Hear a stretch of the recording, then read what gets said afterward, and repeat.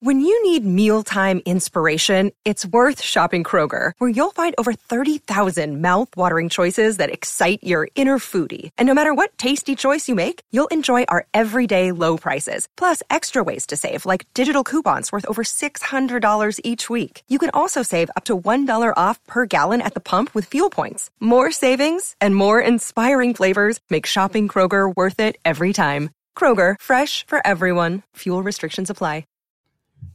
Welcome to the Wolverine Confidential Podcast. I am Andrew Kahn. I'm Ryan Zook. I'm Aaron McMahon. Nice and cozy here, nice and snug in our recording studio here today. We're talking Michigan football, maybe some Michigan basketball. You never know. Zook's going to pop in with some thoughts on hockey at some point.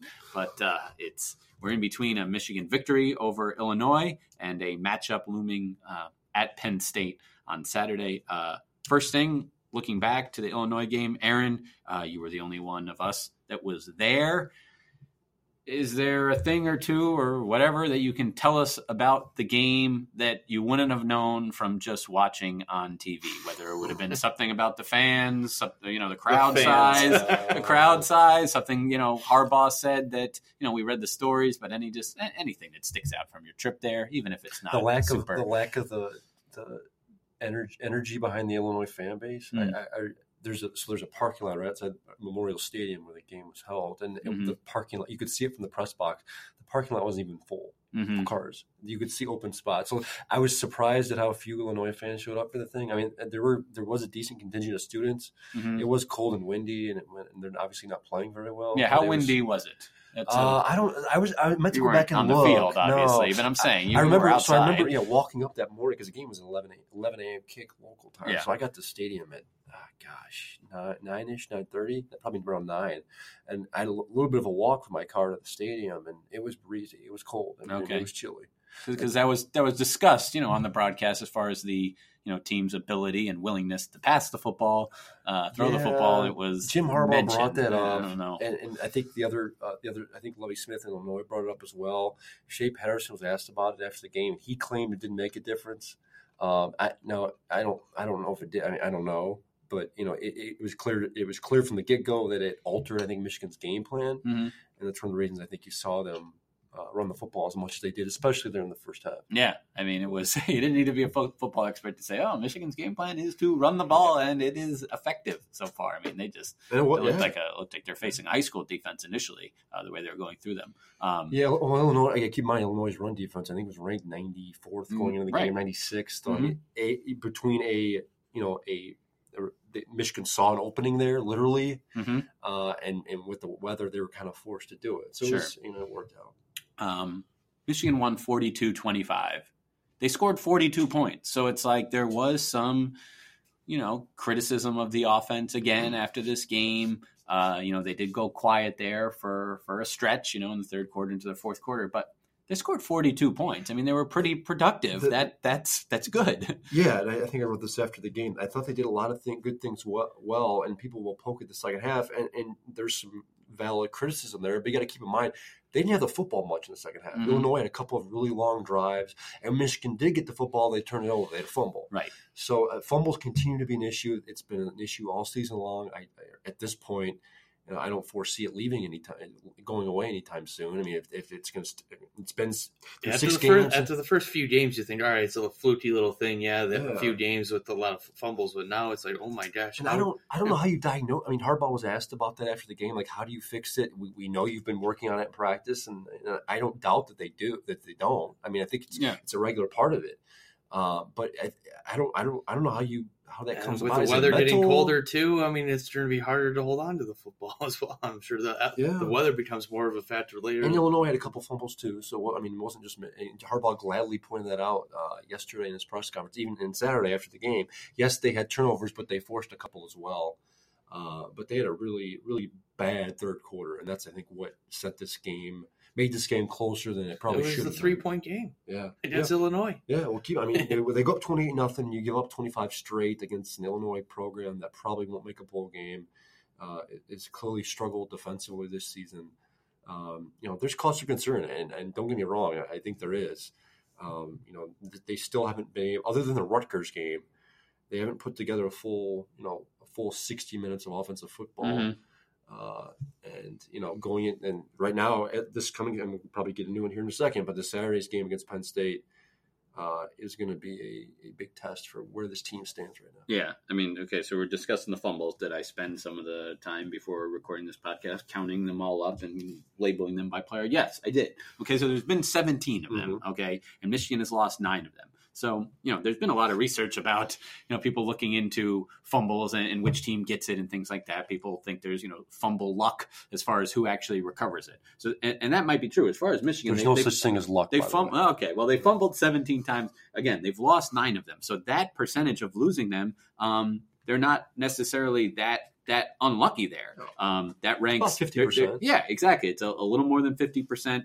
The teams that are truly at 50% exactly or better, that gets you in the top 50. But there's a lot of teams tied at exactly 50%. Then it jumps to Michigan at number 72, tied with a bunch of teams. With their percentage. So yeah, they're not. But the number that's the concern is the volume, of course. They're fumbling it way too many times. Right. 17. There's only one team in the country that has fumbled more. That's Nebraska, and they played one more game. So, and it's again, it's an epidemic in that it's team wide. So I counted them up. Right. There's 17 of them. 7 have been on the quarterbacks, which two different players, and in fairness, Dylan McCaffrey, he only has one of them. So the others have been Shea McCaffrey. Okay.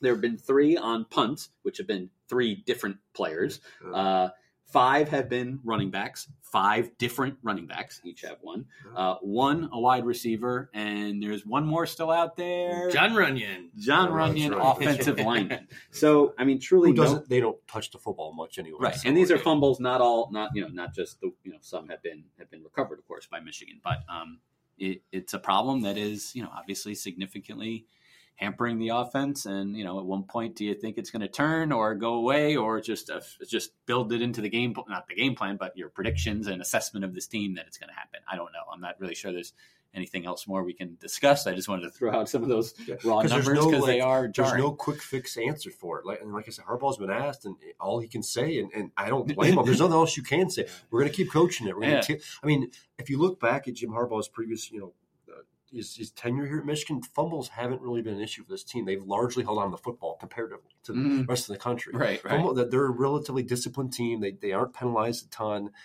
They don't fumble a ton. So for this to happen so frequently this early this season is troublesome. And I think it goes, again, I'm just spitballing at this point because I don't know. I'm not in practice, but I think it goes back to the offense. There are some issues early on. They're just getting comfortable with things, and then it starts happening, and it's a spiral effect. It almost plays on you mentally. Yeah. And then teams see that, I think, and then sometimes they go for the ball. So I think it's all of it kind of mixed into one. Right. And Illinois is a team that forced a lot. If you don't believe in luck like Aaron, then there you go. Those were two. That was a bad combination for Michigan in that matchup in that regard. But yeah, it was another win. Michigan is now halfway through this regular season schedule with 1 loss. So here they are at 5-1. It's I don't know. It's 1 more loss than I guess. I mean, if I'm remembering back to our preseason podcast, it's 1 more than I thought they'd have. I did think they'd lose a game coming up here, but I mean, I said it was this Penn State one. I think Aaron had it as the Notre Dame. I had Wisconsin. And I had Wisconsin or Army or Iowa as kind of trap games, so that I thought they would lose one of those 3. Gotcha. So here they are. So it's a fine place to be in, but now it gets real. This final 6 games, of course, it's 2 in a row here with Penn State and Notre Dame, highly ranked teams. And then of course Michigan State and Ohio State later in the year. But let's focus on Penn State here. It's just crazy how similar it is. The situation is to 2017 when those teams met in Happy Valley. I was telling you that yesterday. I mean, they were Michigan. If you go back to Michigan was 5-1 going into Happy Valley in 2017. They were ranked, 19th, I think, in the country. Penn State was 2. I mean, they needed a victory. They were coming off a close win over, I think, Indiana the week before. Coming off a relatively close win over Illinois. There's a lot of similarities. Night game, whiteout. Night game, yeah. It's there are a lot of similarities, but the same token, obviously they're 2 different teams. Right. I mean, different personnel, different players going here. But that doesn't. I mean, Michigan needs a victory here. If they can, a win here would go a long way, and I think proving that they have made strides offensively, because we keep hearing about it. The offense has taken strides. They're looking good in practice. They are executing, and we've seen it at times this year. But the issue has been consistency, putting it together. Drive after drive, quarter after quarter. They haven't done much of that, and they need to. And for them, I think they enter. I think last I checked, they were 7 or 8 point underdogs at this point. I think it was going up. They need to put four quarters together on Saturday to have a shot. I'm picking them to lose. I'm not going to say my score. I'll let the video stand on its own on Thursday night. But I don't think it'll be close. I don't. But if Michigan can put 4 quarters together and play relatively turnover-free football, they'll stand a chance. I think for me, I watched some of that Penn State Iowa game, and I didn't see. I see an avenue where Michigan can win. I don't think Penn State's. I don't think they have that explosive offense like they did in 2017 when they had Saquon Barkley, who went off for 4 touchdowns against them. So I don't think Michigan's defense will at least be able to keep them in the game. But Penn State also has a top 10 defense as well. And do I see this team scoring 28, 35 points against them, which they might need to win? It'll be tough. Yeah, this would be Michigan in my opinion, because I don't think some people just don't understand, how difficult, games are on the road in college sports versus at home. So this would be Michigan's best win in a long time. I was going back trying to figure out what it would be, because to me it would almost have to be a road game, because they smacked Wisconsin last year at home, and Penn State last year as well. So but I don't know. Maybe one of those could have been one of those games like at Notre Dame. Maybe, they haven't been in Ohio State in a while. Michigan State, they've gotten them on the road a couple times, including last year. But that wasn't a great Michigan State team by any stretch. So 1-6. I don't know. It could be like the 2006 game against that was against a Notre Dame team that was number 2 at the time, and they crushed them. So that's under Jim Harbaugh, Michigan's 1-6 on the road against AP top 25 ranked teams. Mm-hmm. The one win was last season at Michigan State, and Michigan State was a borderline top 25. Yeah, I think they were 24, and at the end of the year they were not. Yeah, so this would be a marquee win. This is a win. I think when you hire Jim Harbaugh, you expect them to win. They haven't been able to do it. He gets another opportunity. The players were asked about it yesterday, and Jim Harbaugh's been asked about it. Their goals are still there. They can still, in theory, win the Big Ten championship, but they've got to win these games. And they can win the Big Ten championship and lose to Notre Dame next week too. Right, exactly. That's why I'm hesitant about counting them out, because they could come out and play a very well game, a very good game Saturday, and potentially win, and everything is still in front of them. And they've got their Big Ten slate after that is Maryland. Then they got Michigan State. Mm-hmm. Then they got Indiana. And then Ohio State, obviously, before we get to Ohio State. Mm-hmm. So if that's the case, if they win, it's likely going to come down to, once again, that Michigan versus Ohio State game, last game of the regular season. They got to get Saturday. If they lose Saturday, that's 2 Big Ten losses. It's done. I do think so. Yeah, I do. Given the way the offense is played, and the inconsistency from the defense. Look, the defense, I think, has been pretty good by and large. It's been fine. They had a slip up in third quarter against Illinois. I thought they played well against Army. I know they were not good against Army, but I thought they played well then too. But the offense got to find their stride. I don't think, as much as Jim Harbaugh said they have, I haven't seen it. They got to do it against a team of higher caliber than Rutgers and Indiana or Illinois. And we'll see if a few of Michigan's injured players return this week as well. Harbaugh didn't really say much about the injuries this week. So, if Kwity Paye and Nico Collins and a couple other who are Eric Hall, Lavert Hill. Yeah, those are some key pieces there. Absolutely. It was weird because we were up at the press box Saturday morning before the Illinois game, and you see Dylan McCaffrey down there in his uniform, and you see Sean McCune down there in his uniform, and we're thinking, they're going to be relatively healthy today. They're going to have all their weapons. Not that they necessarily need them against Illinois, but it's a game to get an opportunity to get them into a game and get them back into playing stride. And neither of them really played. McCune, I think, got in a couple snaps early in the game, and that was it. But then we hear about Right. Nico Collins not being there, and Lavert Hill not being there, and Eric All not being there, and Kwity Paye not playing. It's I don't know, it's troublesome. They've been dealing with injuries all year. This goes back to the spring where guys have either been banged up and didn't participate or just weren't there. And I think that, and don't discount that from the offensive struggles. I mean, you had a lot of guys that were returning and have played together a lot, but when you got players coming in and out constantly, whether it's a receiver or a new guy starting along the offensive line, or whatever the case may be, you're starting tight end out.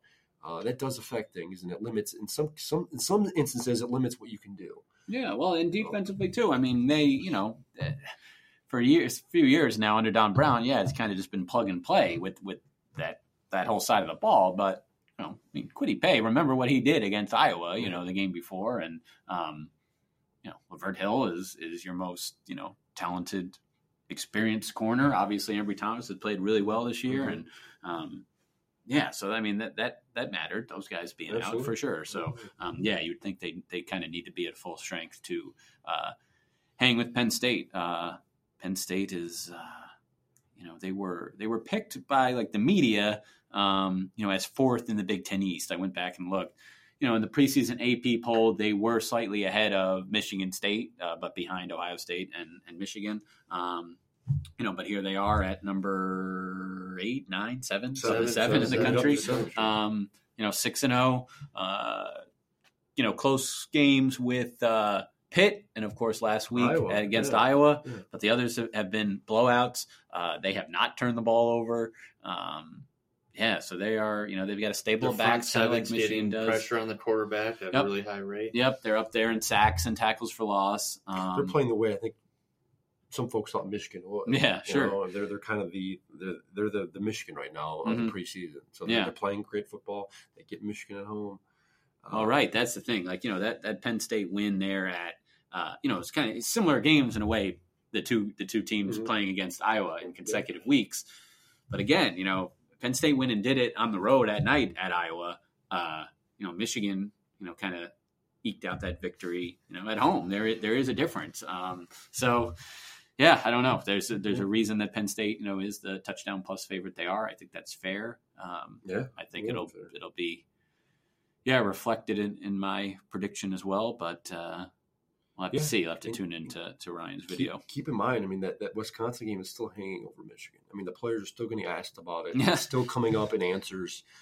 It's still, they're motivated. The defense was asked about yesterday, and they said they're still using it as their motivation. Yes, your criticism fuels them, listeners. So continue to. So that's still hanging over them. So in a way that they were embarrassed that game. I mean, you go in there and lose by 21 points. You go down at the deficit that they did on the road against a Big Ten opponent. That's not a good spot to be in, and they're gonna have an opportunity here to redeem themselves potentially. I don't know. It's almost take two for them. You'd like to think the offense has made progress. Statistically, it hasn't borne out much. But we'll see. They got to. I think they're going to have to throw everything at the Nittany Lions on Saturday. They're going to have to play a clean, disciplined game of football on Saturday. You can't have the stupid penalties like the other day against Illinois. Ben Mason getting flagged for unsportsmanlike conduct. I think Carlo Kemp had a face mask. It's stuff like that you can't afford, and they can't do that on Saturday.